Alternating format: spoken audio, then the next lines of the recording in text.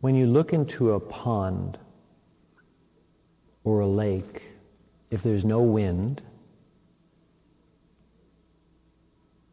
then it's a mirror. It's perfectly still.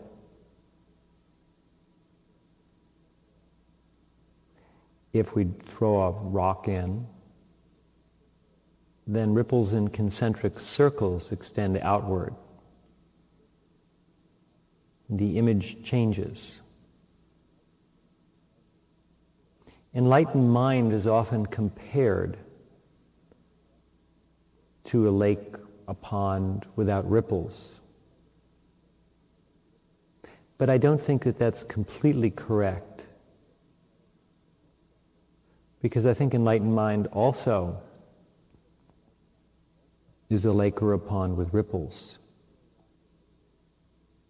We throw a rock into a lake, and the pure serenity is disturbed. The ripples cascade, they come and go. And then everything becomes still again. I think that's better.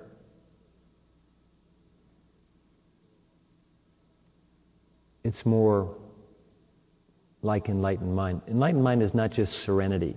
Serenity is an idea. Enlightened mind is beyond ideas.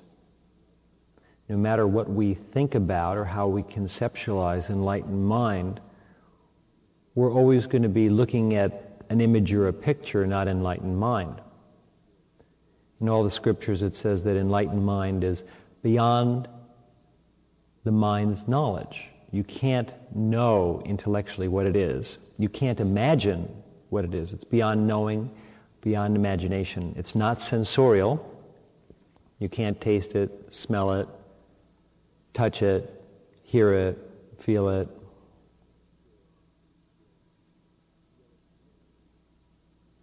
Yet it's there. It's eternal. It's what is. We look at the world around us filled with cars and jets and people and activities, and it's hard to understand that there could be anything else than this. I mean, the world seems so full of the world. You're on Wall Street, you're on Madison Avenue, and everything seems so active, so busy. The sights, the sounds, the smells, everything is so furiously paced. Even if you go to the forest is very loud. There's all kinds of birds and noises and winds, and the trees creak. There's a lot of activity, mosquitoes, a lot happening in the sensual world. The sensual world, which is the world we're most familiar with, is problematic because we find that it doesn't really make us happy. It always is so appealing. I mean, we look at these wonderful, fresh images that life brings forth from itself, and we're attracted. The promise is so great. I think sex, in a way, is perhaps the most exemplary form of that. I mean, we look at someone, we're attracted to them, they're beautiful, they take their clothes off, we embrace, and there's this cascading sensual experience where everything is so vivid. I mean, everything is so strong. The energies are so intense. You know, this mating ritual is taking place. But then afterwards, it's gone. There's nothing except memory, which lingers, fades.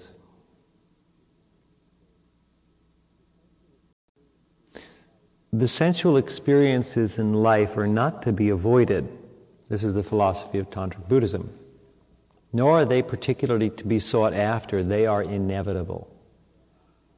They come with daily living, a cup of coffee, fasting, the way the sky looks. All of the sensual images of life are there. They can't be disputed. most people run after them with the sense that if we can experience more, somehow we will feel better. There are pathways to enlightenment where they encourage us to control the senses, shut the senses off. They feel that the sensual world is a distraction from the world of enlightenment, that it takes us away from reality.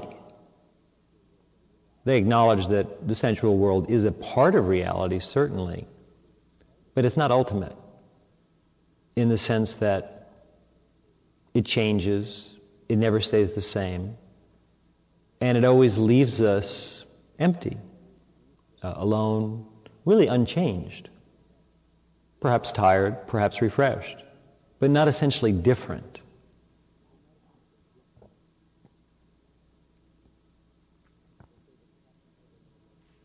They say that Casanova made love to over 10,000 women. Do you think it changed him? Probably aged him a little bit. But I doubt it changed him. If it had changed him, he probably would have stopped somewhere along the line and done something a little different. Repetitive sensual experiences don't change anything. They're not necessarily harmful.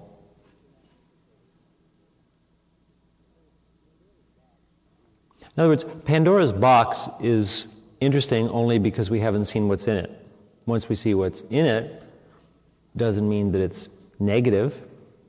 Doesn't mean that it's something that's not there, that's not good. The religious hard line, in other words, that the sensual world is in some way negative and not spiritual, is, from my point of view, not very accurate.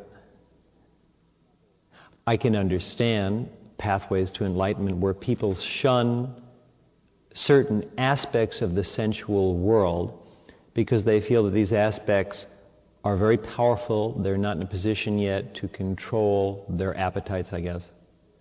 And so people avoid sexuality, they avoid certain types of food, they avoid, because in the sagacity of the regimen of avoidance, there's a sort of a temporary purity that we get from fasting. There's a temporary clarity that comes from a vacuity, from emptiness, from not doing things, from mortifying the flesh. But it doesn't last. The fast ends. We have a temporary view of something, we feel better, we push the sensual barrage back for a while, although we can never push it back, we're just in a different sensual barrage. The sensual world cannot be avoided. We're in it at every moment. We are part of it.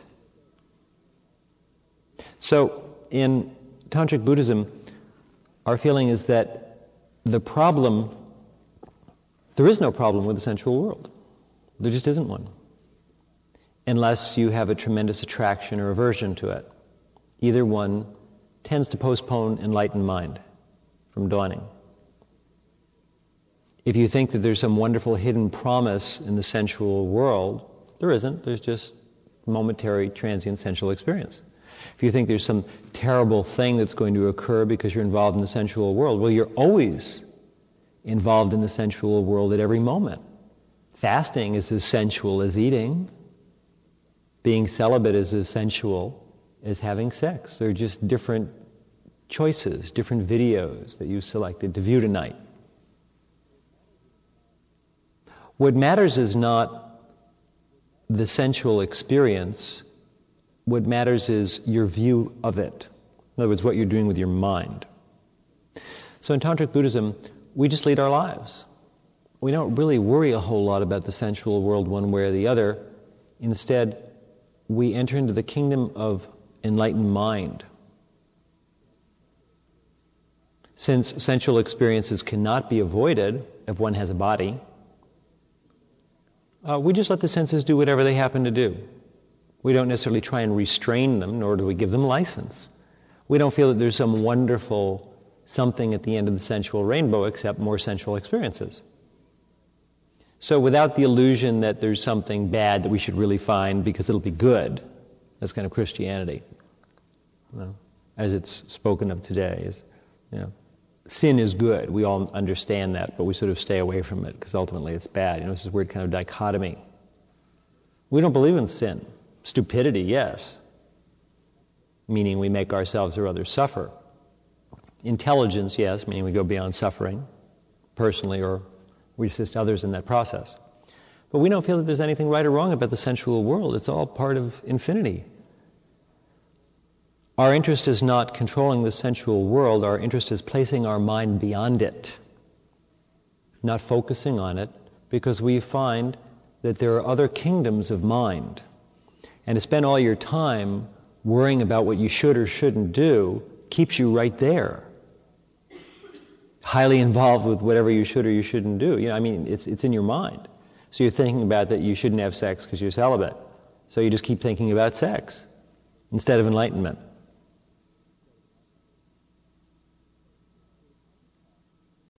So the tantric path involves taking the mind and directing it beyond the senses. We're not really concerned about what happens here in this world. I mean, obviously we're concerned. We try and follow common sense and our intuition and higher intelligence and do things as well as we can to have the most pleasant life we can have. But we're not particularly threatened by the senses. Our method is to enlarge the mind and let the senses do as they will. Again, without the feeling that there's some wonderful hidden ecstasy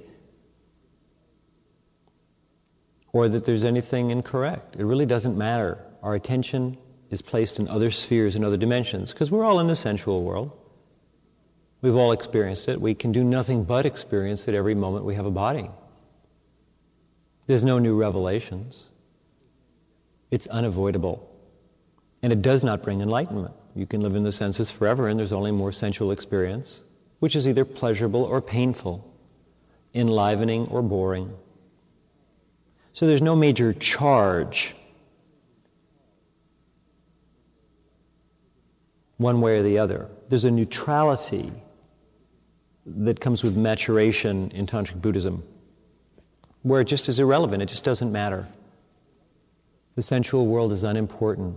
What matters is enlightenment, taking our mind and placing it in dimensions that we would be completely unaware of if we were totally immersed always in the sensual world. Some people use avoidance, and for a while they get glimpses of enlightenment.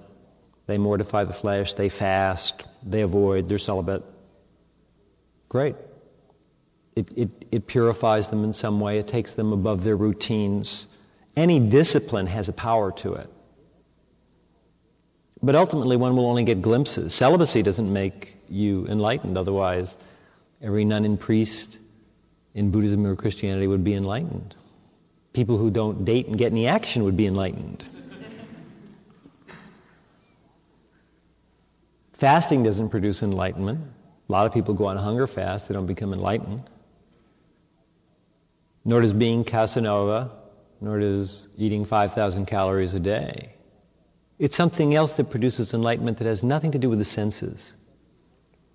I respect people whose pathways lead them through the discipline of the senses. I've practiced those disciplines personally in this and other lives. Only because I enjoyed them. It's fun to fast just like it's fun to eat. It's fun to be celibate just like it's fun to have sex. Or sex can be painful as can be celibacy. Fasting can be painful and so can eating. It really is irrelevant to the world of enlightenment. What matters in the world of enlightenment is learning to stop your thoughts. When thought stops, the higher mind opens and we move beyond the sensual world into the worlds and realms of enlightened mind. If mortifying your senses is fasting, if being celibate helps you to stop your thought, fine. If it makes you dwell on these things more, then obviously you're not stopping your thought, so it's kind of useless. In other words, Tantric Buddhism is structural. We're structuralists. We don't have a preordained idea of what should create enlightenment or what shouldn't. We look to traditions, and if something's in a tradition, any tradition, spiritual tradition, mystical tradition, religious tradition, if we can employ that device that someone else discovered several thousand years ago or last week and use it, and it helps us stop thought, we're all for it. If we try it and it doesn't work, we reject it. Just because there's a precedent, just because it's historical, doesn't mean it's actual. The laboratory of enlightenment is your mind. If we discover something today that no one ever knew about, that stops thought, that leads us into samadhi, into enlightened states of mind, then we employ it. We don't care what tradition it comes from or what it's called. If it works, it works. If it doesn't, it doesn't. And sometimes it's chemistry. What works for one person won't work for another. Or in a current stage of development, you can employ something that will help you stop thought. It might not work a year from now because you'll be different. Or maybe something that you tried today won't work today, but it'll work a year from now.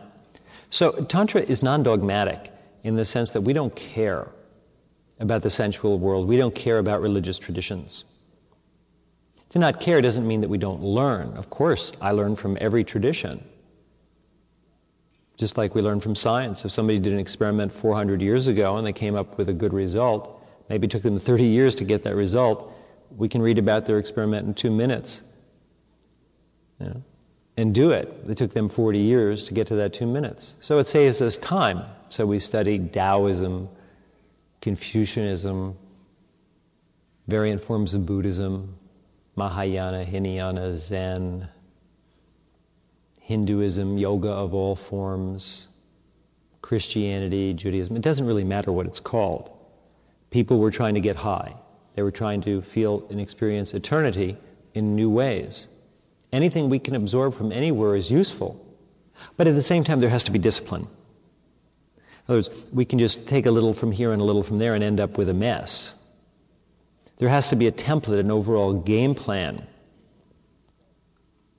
that we use all of this information in, a system which changes and modifies as is necessary.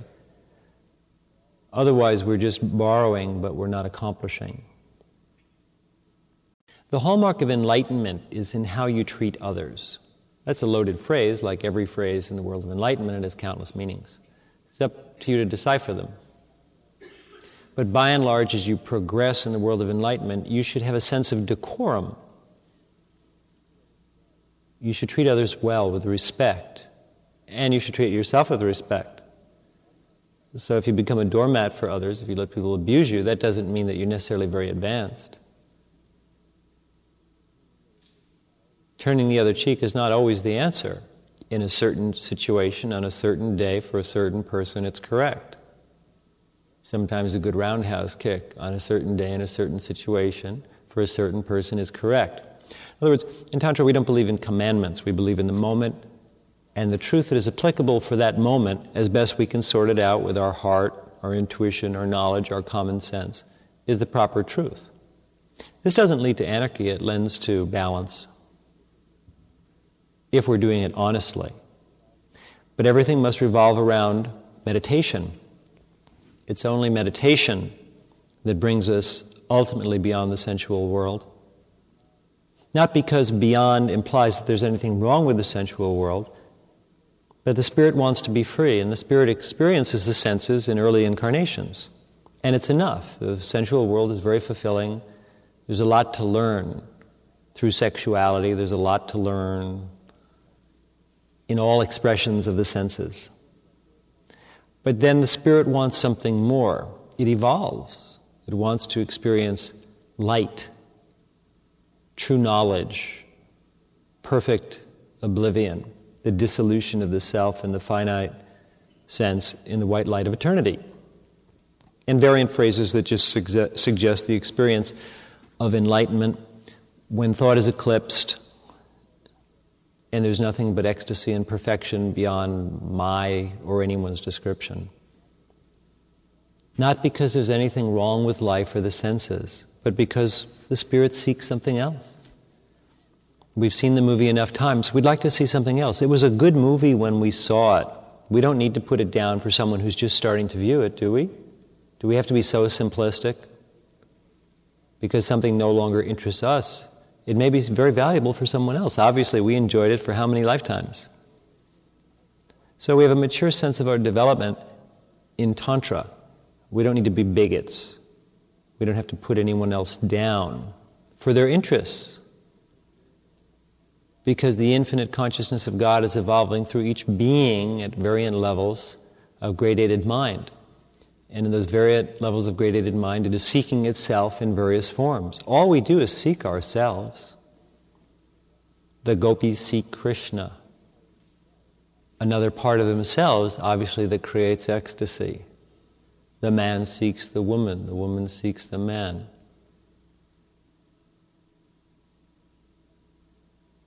The Tantric Buddhist seeks annihilation of the ego. When the sun sets, beautiful though it may be, billions of stars appear. The ego is but one sun. When that sun sets, there are endless suns, endless horizons beyond it. The sun and the earth are interesting for a while, but once we've seen them, it's fun to move on and see what other wonders creation affords us. So Tantric Buddhism then is a series of methods that we use to expand awareness beyond awareness, not because we hate life, not because there's anything wrong with the sensual world. Everything's quite right with the sensual world. We're products of it. We came into this world through the act of sexuality. We would not be here otherwise. So there can't be anything wrong with sexuality.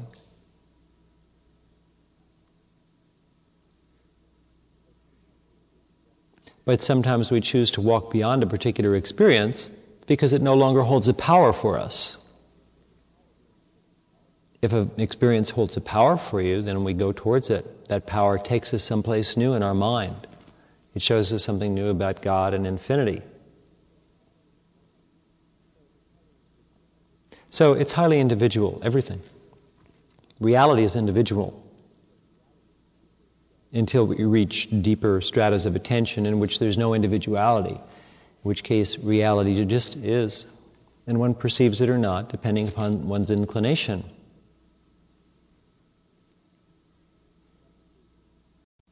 Tantric Buddhism is the study of enlightenment. Enlightenment is part of everything. And so our minds have to be very, very big to encompass all things, to understand all things, to see the Tao in a grape, the act of sexuality, meditation, work, play, taking a shower, brushing your teeth, being sick and hurting, watching someone we love suffer and die and go back into the void, watching ourselves grow, become strong, become weak, live, love, die, suffer. This is all just sensual. These are just sensual experiences. You're just seeing it, you're tasting it, you're touching it, you're smelling it, you're hearing it. It has nothing to do with reality. It's just a film you're watching that you're so engaged in that you forgot that you're watching a film and it all seems real. Enlightened mind is beyond the realm of the senses. So we live in a sensual world, and at the same time we live beyond it in billions of dimensions that are non-physical, which we experience when we stop thought. The dimensions go on forever in all directions, some higher, some lower, some neither. No words can apply. They're inhabited by beings, some by nothingness. Universes collide and conjoin inside us. And beyond all of that, not beyond in a spatial sense, or perhaps,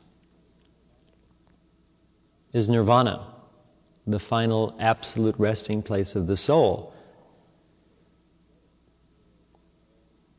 It's where all transient experience of the phenomenal world ceases in nirvana. There is no such thing. There's only nirvana, perfection. No pain, no suffering. Not even ecstasy. Ecstasy is finite ultimately. Even spiritual ecstasy is finite. In nirvana, there's just perfection.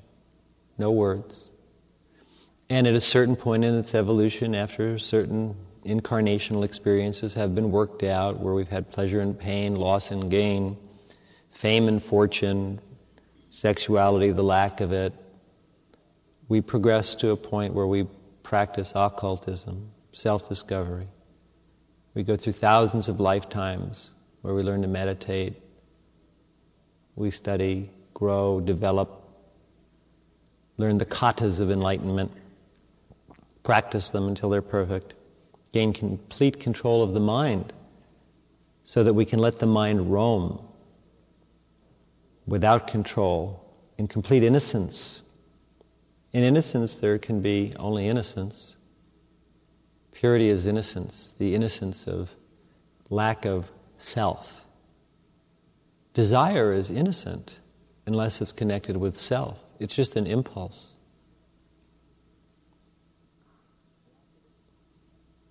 The lack of innocence is not sin. Sin is a human concept. It's religious. Tantra is spiritual, not religious. It deals with the spirit. Religion is just an applied body of doctrines that's believed or not believed by one or more individuals. Spirituality is the science of metaphysics. It is how we unlock the spirit.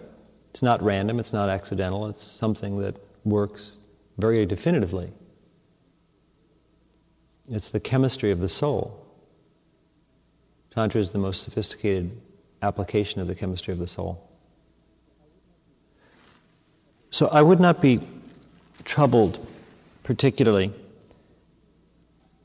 by the sensual world. I wouldn't be troubled particularly by anything. I would only be excited about the quest for enlightenment. And sensual experiences will come and go, always. What I would do is put your mind beyond them. As you meditate each day, you will gain the mental discipline and control to place your mind in higher states of attention during any sensual experience. Then an experience is no longer sensual, is it? It becomes enlightening. What's going on a physical level is of little or no importance. We place the mind elsewhere, out of the realm of the senses, out of the realm of loss and gain, pleasure and pain, fame and fortune, beyond duality. There is a light that is neither male nor female, black nor white, good nor bad. Beyond duality is infinity. It's the big world. It's where reality really starts. Duality is the kindergarten of the soul. This world appears dual to you, doesn't appear dual to me. Which is it? From the eye of enlightenment, there's no duality. I don't see duality. I don't know what it is. From your point of view, there's nothing but duality. Yet we're both in the same world, or are we? Perception is reality. So in meditation, when you stop thought, perception unfolds. Tantric Buddhism, is the study of how to stop thought. How to go beyond thought, not into something less than thought, but into higher levels of understanding that are free of concepts, free of the senses, where the mind unfolds itself into infinity and there's nothing but light and pure radiant understanding, the Dharmakaya, the clear light of reality, where we experience that which is forever. It's only of interest, that particular subject, to people who have worked their way through the sensual realms, through the realms of game playing, attaining and losing, fame and fortune, the things we do in basic incarnations forever. Something in us awakens, and that's not enough anymore. We're drawn back again by our karmas from prior births to the study of enlightenment. And once again, we hoist the banner of the Dharma up. And we patiently go beyond the senses. Not by giving the senses up, that can't be done, but by placing our attention into the realms of enlightened mind. To one who's enlightened, there is no sensuality. but innocence. There's no sexuality but innocence. And this culture seems to be so obsessed with sexuality, the good and the bad of it. Every advertisement, every preacher, everybody's concerned one way or the other about sexuality. But from the point of view of the enlightened, my point of view, as one who's enlightened, it really doesn't matter. There's no such thing as sexuality. It's just an illusion of the senses, like all of life is illusory. Illusory in that it is not a complete picture of what reality is. Sexuality is innocence. Everything is innocence. There is nothing else but innocence if there's no a priori motivation of an ego. Life itself is perfect innocence. It's only when we're in lower gradated states of mind that we perceive duality and things to be differently. How could sexuality be anything but God? It's the creation of life.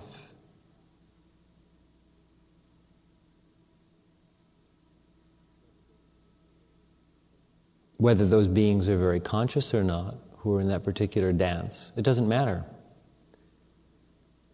Life is experiencing itself in endless forms. If you go to India sometime, look at a temple. You'll notice all around the Hindu temples, this used to give the British a lot of trouble. It was kind of white and uptight. You'll notice couples, statues, and drawings in various erotic forms of lovemaking. The British had a lot of trouble with this when they took over India for a little while, or thought they did. It didn't quite fit. How could a temple of God be covered with pictures of people, in their term, fornicating? Well, obviously, not everybody looks at sexuality the same way. For some people, it's part of the cycle of life, and it's not a big issue one way or the other. It just is what it is. There's no great charge on it other than it's just an experience, like all experiences. Be neither attracted nor repulsed is the message of Tantric Buddhism. Don't be drawn to something, don't run away from it. Just naturally accept whatever comes into life.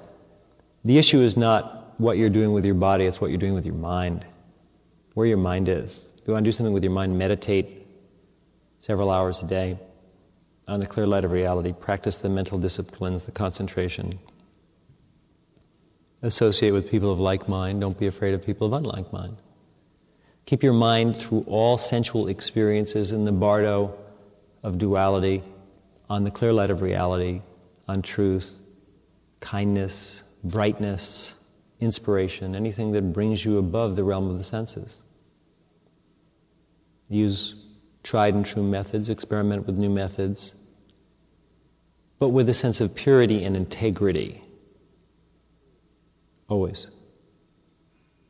And how could you avoid the world of enlightenment then? The sensual world is available, it's unavoidable.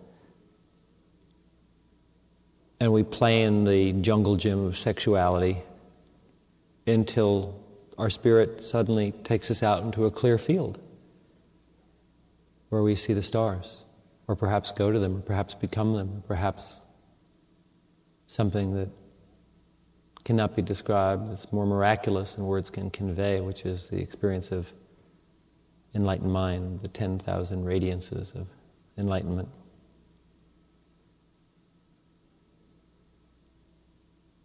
One of those radiances is the dance of sensuality. Sensuality is enlightened mind expressing itself in a sensual way. Reality is in the eye of the beholder. Thank you.